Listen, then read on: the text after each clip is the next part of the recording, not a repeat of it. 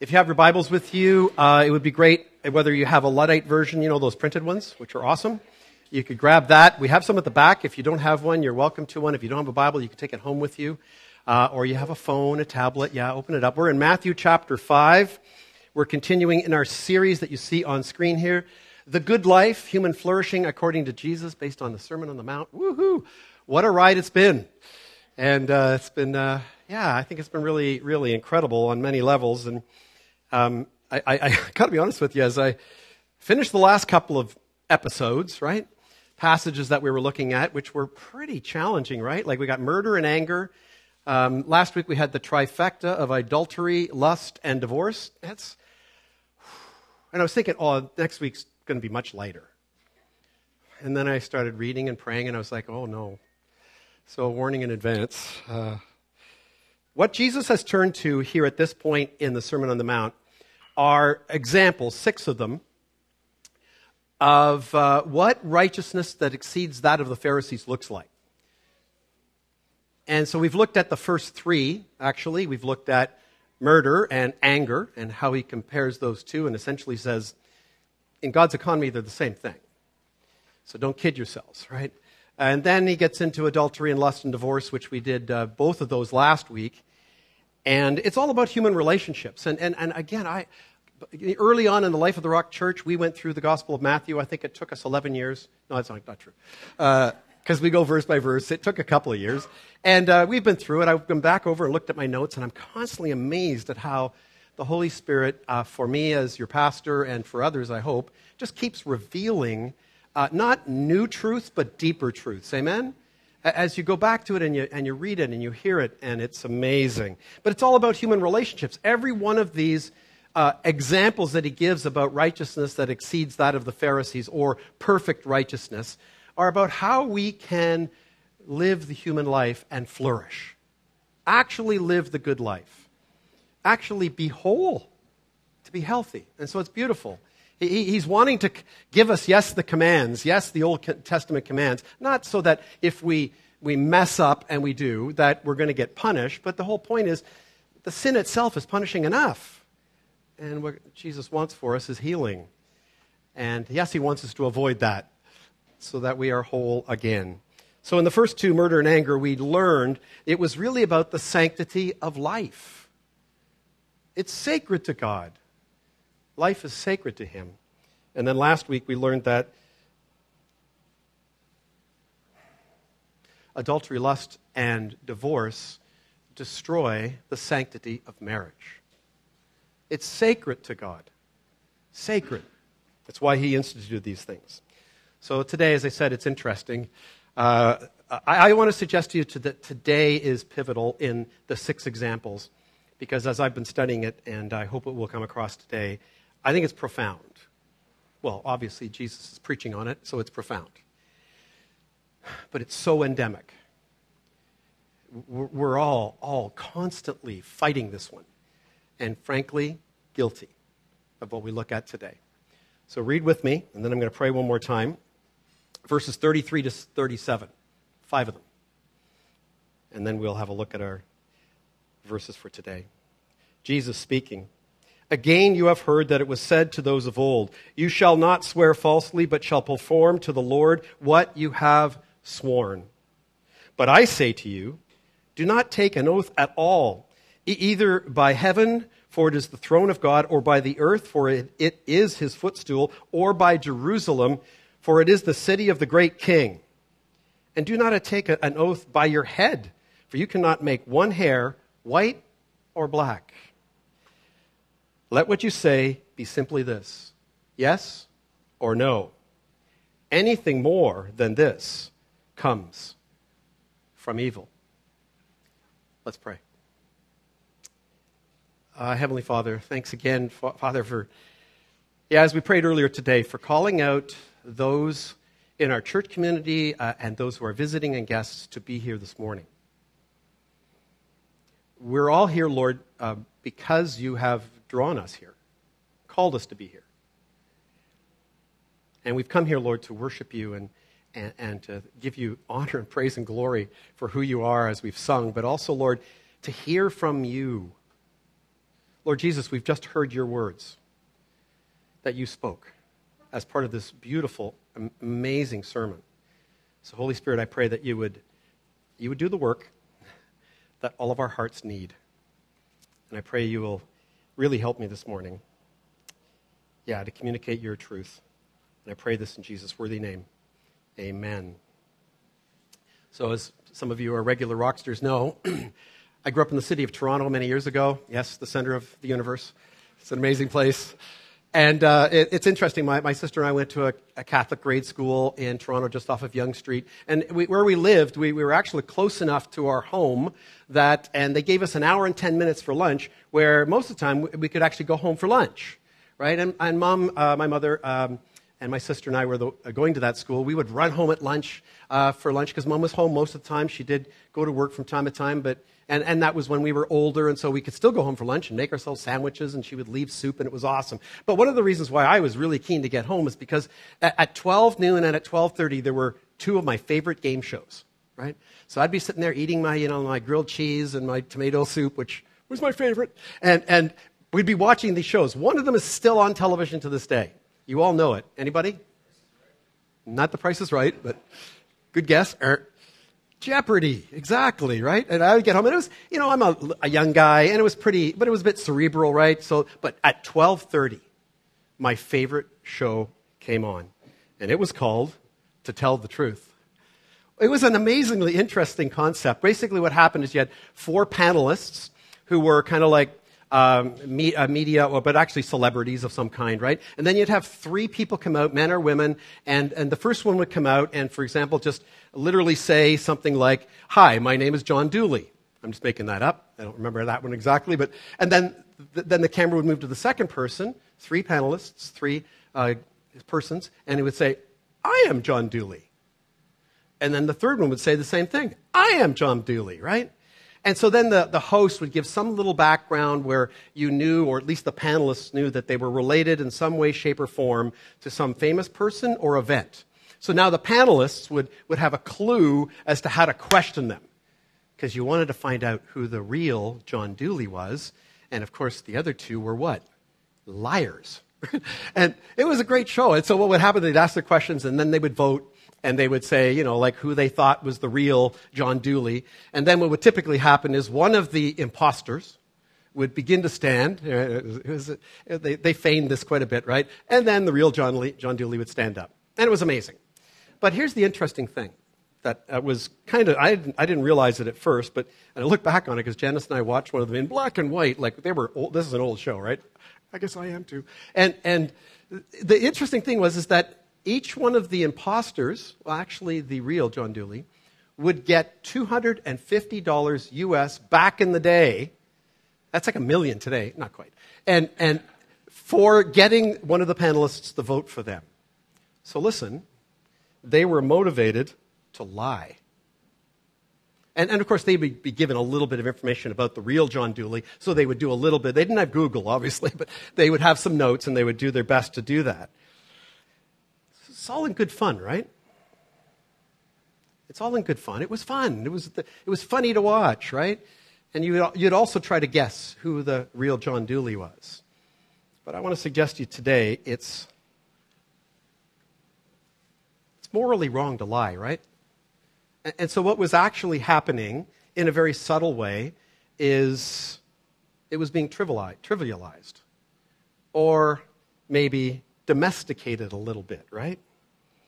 And so, friends, what I'm hoping to show you today is people pretend, you and I pretend to be who we are not a lot.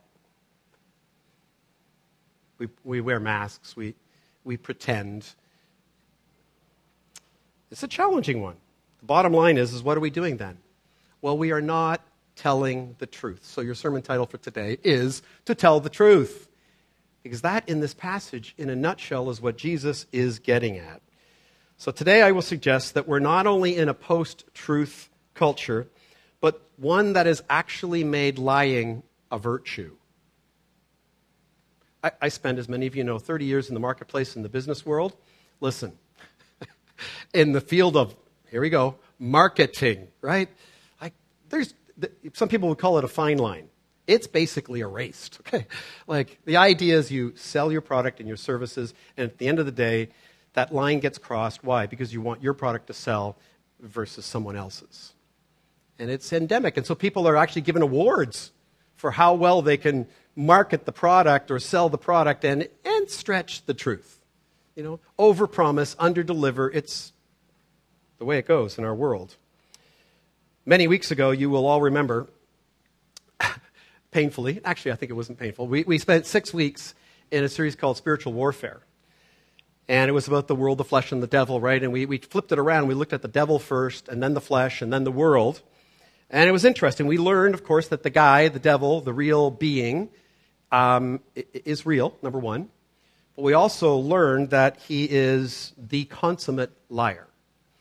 Lying is actually his nature. He doesn't have any other real redeemable characteristics. Lying is what he does when he wakes up. Well, he never goes to sleep, but it's his nature to continually lie. The Bible refers to him as the father of all lies. And so one of the, I guess you could say, lines we used or pieces that I borrowed from John Mark Comer's book, Live No Lies, was this. He basically, his modus operandi is this. Deceptive ideas he plants into the world, into everyone's minds and hearts, not just those who are in the world, but in yours and mine, deceptive ideas. Half-truths, outright lies that play to our disordered desires, the flesh, and then have become normalized in a sinful culture, the world. It was quite the study. It was quite the look at what's going on out there, right? And so listen, we're all being lied to every day. I'm sure some of you have noticed that. And on multiple levels, and as I'm sure none of you here today need me to point out, at this point, separating truth from fact, hashtag fake news, it's one of the reasons why we have so many sites out there that are called fact checkers. But even the fact checkers, Snopes, my favorite one, is doubted more and more these days. I mean, it's come to the point where we ask the question, I think, who do you trust? Honestly, who do you trust, right? And so Jesus tells us, actually in the last verse that I read for you this morning, that we read today, and we'll look at it more depth later, that when we lie, you got the t-shirt, right? When we lie, when we say we will do something, promise to do something, and break that promise, then our motivation is coming from the evil one. That's what Jesus is getting at. Look at the verse. He says, let what you say simply be yes or no. We'll come back to that. Anything more than this comes from evil. So what we're looking at today, what Jesus is highlighting for them and for us today, is the sanctity of the truth. It's the sanctity of truthfulness, and it is sacred to God.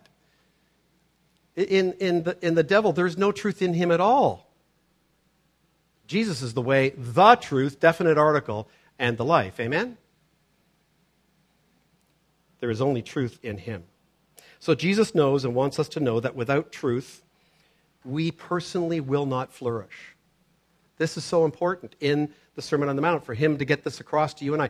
Without truth in our lives, we will not flourish. In fact, what we will do is slowly, day by day, die as humans. In fact, without truth, our society will not survive. History tells us that every nation, those of you who've been to high school and university, you know this, every nation and an empire that has abandoned the truth in the key arenas of life, whether they be politics, in the media, academia, in social settings, those nations or empires fall every single time. And I'm sure many of us today are thinking, well, let's pick on our neighbors to the south. We love them. Then the United States will never fall. Really? Canada will never fall. Great Britain will never fall.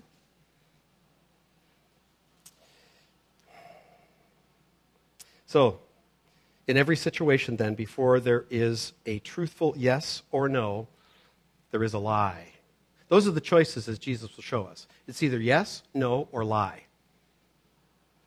So you all know the hard times that the truth has fallen into in our day and age, right? The truth is, we all start lying very, very young. Now, I know some of you have taken your little beautiful ones upstairs, right? Your little angels, right? Especially those who are in the nursery, and you're like, no, not my little one. Just wait, okay? You just wait. Interesting couple of books that I found that I've known and I've read in the past. There was a famous psychologist in the 70s and 80s, or at least that's when his books became famous. His name was M. Scott Peck. These are troubling books, I got to tell you. One of them is called The Road Less Traveled. It's a very good book. Some people believe he was a Christian. I would say maybe. I don't know, but he also believed certain things about other religions and so forth. But the one that I want to quote from today is called The People of the Lie. And oh my, did that have a huge impact in its day. Especially when it comes to children, because he was a psychologist. He actually said at one point, children lie naturally. It just comes naturally to them. He was once asked this question, which kind of troubled him. He was asked, why is there so much evil in the world? And he replied, that's a ridiculous question. Physicists know that everything in the physical world is moving toward random disorder and decay. Again, been to university, been to high school. It's called the second law of thermodynamics, and it tells us that things are naturally, consistently breaking down. Not evolving and getting stronger and getting better, breaking down. Then he adds, the same is true in the moral world. Remember those verses again that Jesus and Paul said that in the last days people will wax worse and worse? I could go on. He said this also. The tendency in a child, if not checked, is that lying will lead to deeper and deeper evil. And so that the important phrase there is, if not checked. So parents, we have to discipline our kids. And you know that. You know that. But here's a quote that will be put on screen that he said, and I like the ending especially. He says, that children lie, steal, cheat, and want to make reality what they want it to be is routinely observable.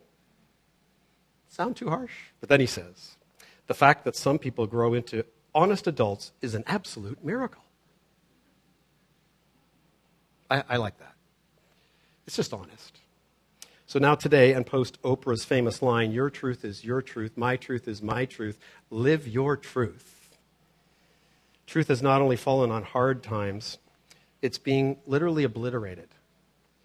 It's no longer holding value or worth, completely relative, as they say.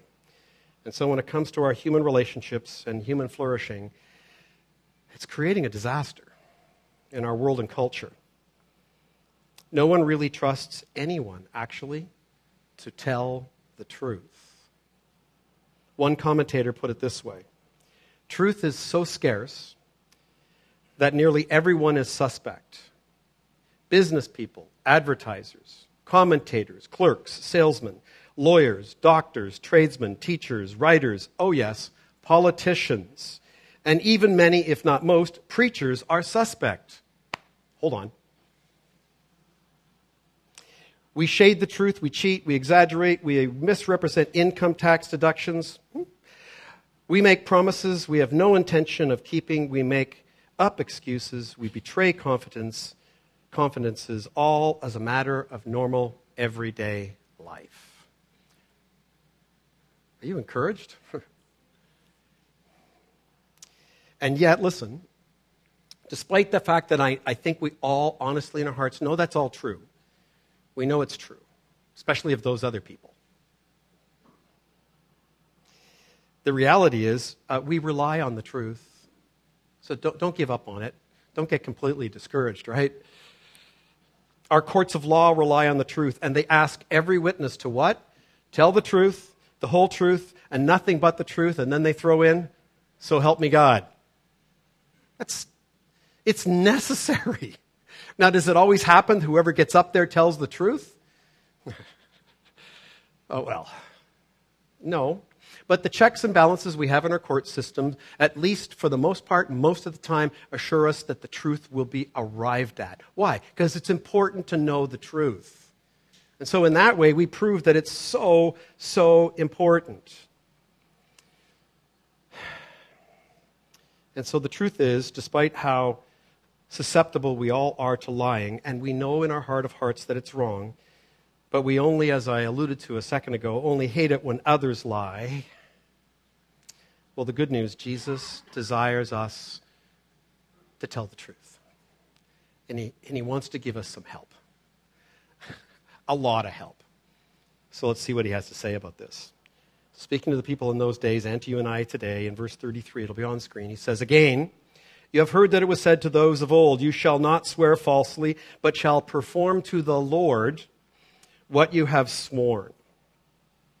So Jesus did as he does here, as he did in the first two examples, with he basically said what they all would have been taught by their rabbis, right? By their teachers, by their parents, from the Word of God. In this case, it's actually not from the Ten Commandments. It's taken from a combination of commands from Leviticus, Numbers, and Deuteronomy, which were very clear. And first and foremost, it was, do not bear or do not swear falsely. Tell the truth. And as some of your translations might say, make false vows. It's another good translation. And that is then followed by the high command, which I emphasized, and you'll see it there in the text, perform to the Lord. Kind of missed that one, as we're going to see, what you have sworn. Now, the reason it's put that way is because vows were promises to do or perform something, or that what you were saying was bearing witness to the truth. So in both cases, then, it was about the truth, and when they made vows or promises, they were to, by the way, invoke the name of the Lord to solemnize their word when they were giving their word. I promise, for example, to love you until death do us part. God be my witness would be one of the ways that they would use that in a marriage vow. In their minds, Jesus was talking about the big picture items. He was talking about vows or covenants, as in marriage, before God and before witnesses, and also promises to pay a debt, to fulfill a work of labor. However, this teaching by Jesus was and has been very misunderstood, obviously by them in that day, but even to this day. And truth be told, not just by our misreading of it, but sometimes the mispreaching of it. Because I've heard this preached differently, and I want to show that to you today. But Jesus goes on to say this in verses 34 to 36. "But I say to you, do not take an oath at all, either by heaven, for it is the throne of God, or by the earth, for it is his footstool, or by Jerusalem, for it is the city of the great king. And do not take an oath by your head, for you cannot make one hair white or black." By the way, they had dye in the day. Hair dye, okay. So he's getting at something a little bit more metaphorical, but also biological. So I want to have verses 34 and 35 actually put back up on screen as we unpack this. So again, what we see here is we see Jesus going from, you have heard it said, right? Not a commandment, but by your teachers of the law. And it was good teaching. Now he says, but I say to you, equating his words with the ultimate authority of God. So now some have taken this to say, listen, that we must never, ever, ever swear an oath. I was a Christian at 23 years of age. I got pulled over. Actually, I had pulled over by a police officer in Toronto. And he gave me a ticket. And I was a little irate. I got to be honest with you, right? Because I'm coming north on Yonge Street, and there's a point where you get to, there's a big hill that goes down like this, and it was black at night. It was kind of rainy, drizzly, right? And as I get to the crosswalk, I see out of my peripheral vision an older woman dressed in black, great, and carrying two bags, and she's just walking like this, right? And I like slam on the brakes. I couldn't. It was too late, so I just glided through. So then I turned left because I had to go down the street to go to my home. I also wanted to stop at the store there and get some milk. And as I'm coming around the corner, the officer goes, "Hey, are you the guy who went through the crosswalk?" And I went, yeah. Oh, man. He goes, "Yeah, come here." He starts writing me up. And I'm like, that's not right. So anyway, I, in my wisdom at that time and youthfulness, thought, I'm going to court. Hopefully the officer doesn't show up, and I'm going to fight this, right? And so anyway, I was telling a man in our church, and he said to me, he goes, "Well, when they pull out the Bible, don't you dare put your hand on it and swear an oath.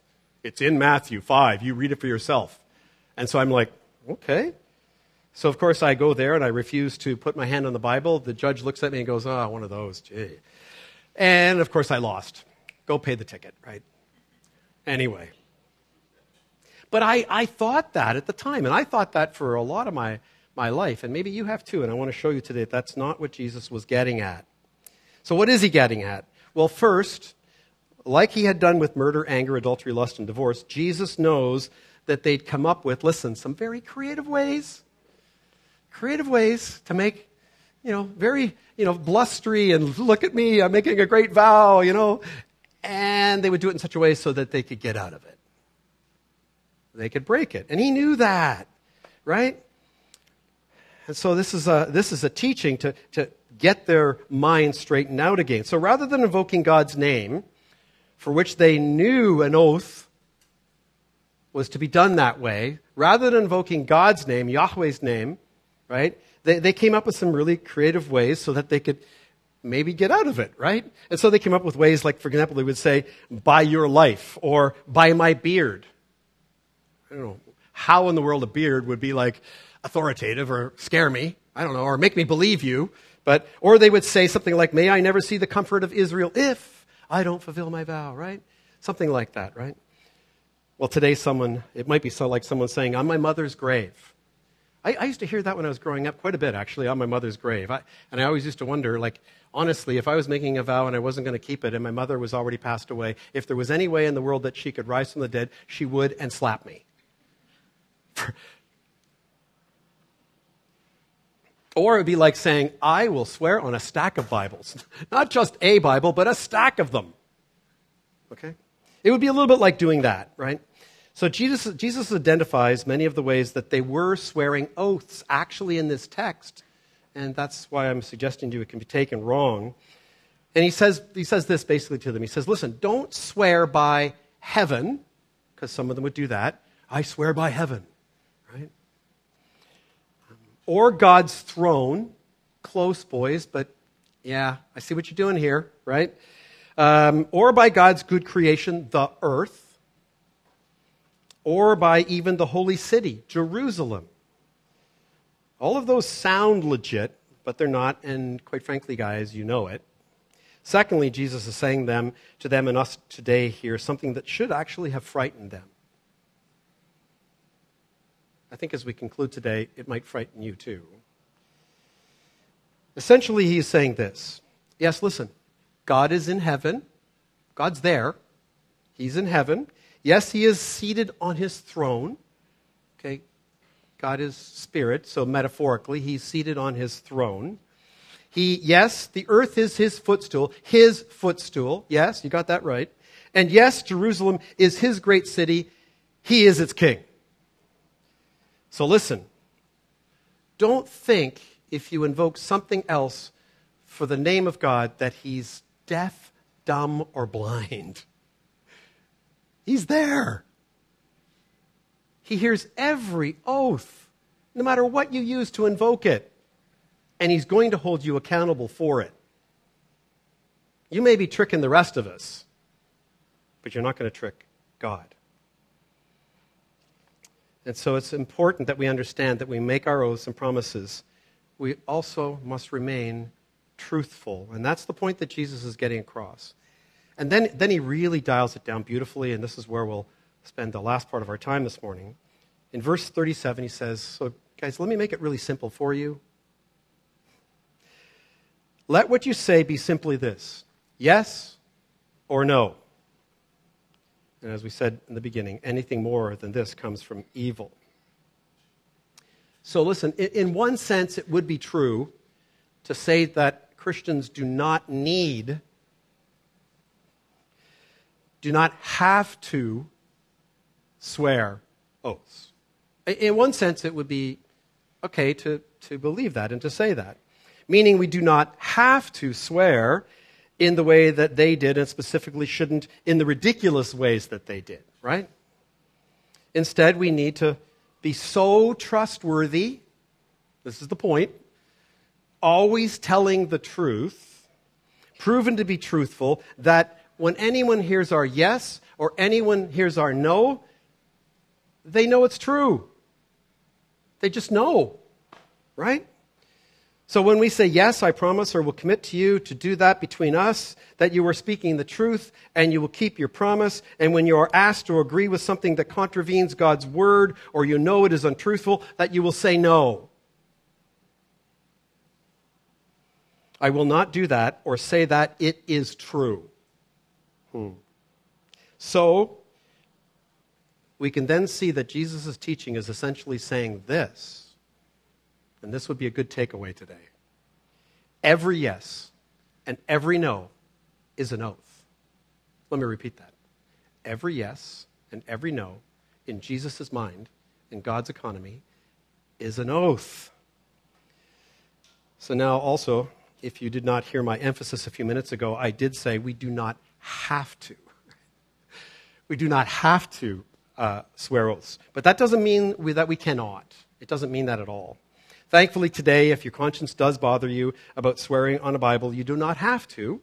I would recommend that it might put you in doubt in the magistrate's eyes, but you could. But if your conscience says to you, you know, I don't want to do that, okay, that's fine. There is another way that you can promise to tell the truth in courts. Today, it's far less, actually, like it was in that day. In that day, it was all verbal, right? It was all verbal oaths, for the most part. And today, of course, much of our oath giving is actually written and in a contractual sense.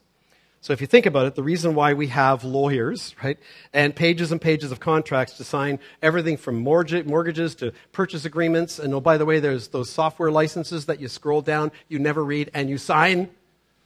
You're making an oath, right? The reason why, actually, think about it, we are required to do these things on a regular basis, and why there are lawyers, love you lawyers, if you're watching, I love you, really, okay, we do. But it's because we're not known to be truthful. We're known to break our contracts.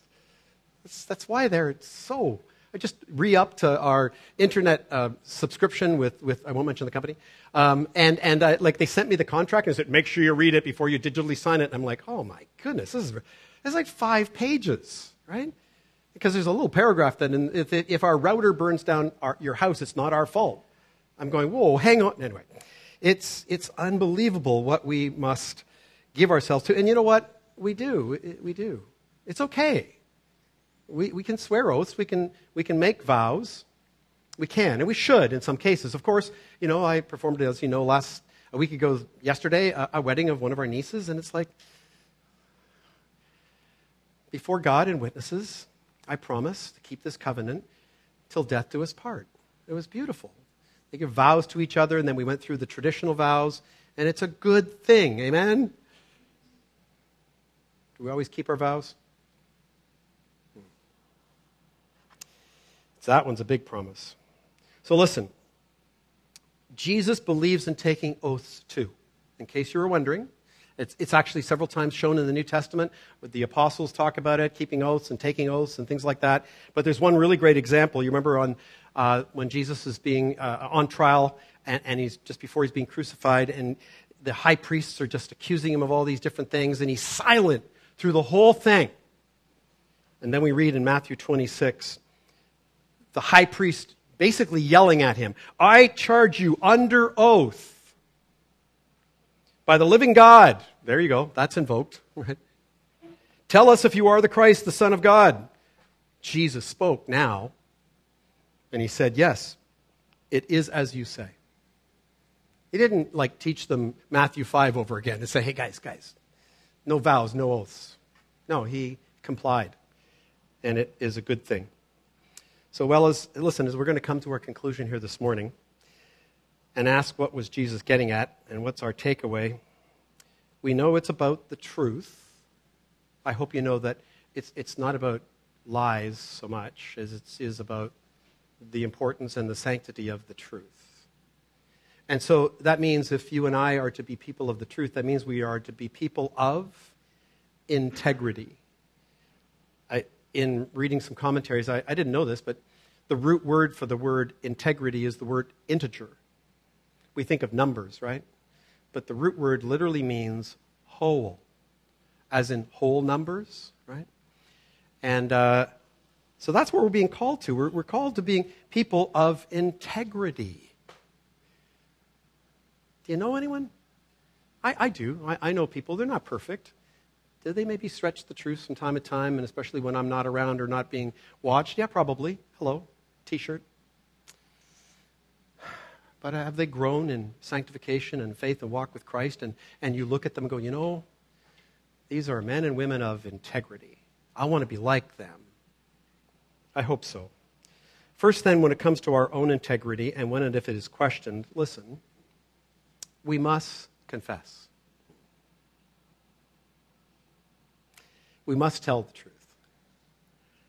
Did you, young man, drive your car through that crosswalk? Yes, I did. Go pay the ticket. That's what happened. Got to tell the truth. Yes, what I did or said was wrong. Or no, listen, I did not tell the truth. I'm sorry. I apologize. People of integrity do that. So that's one good lesson I hope we can take away. I know it's hard, but it is healing. Secondly, here's a few examples related to always telling the truth. Letting your yes be yes and your no be no. First of all, a person of integrity doesn't say one thing and do another. Right? That's a struggle. For example, says that they will call you this week, and then they don't. Or promises to pray for you, and likes to quote 1 Thessalonians, without ceasing, but you don't. We don't. A person of integrity also doesn't say one thing, but is thinking another thing. Oh, man.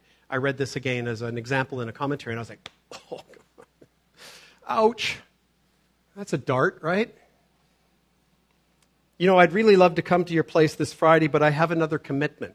When the truth is, you really don't want to go to their house.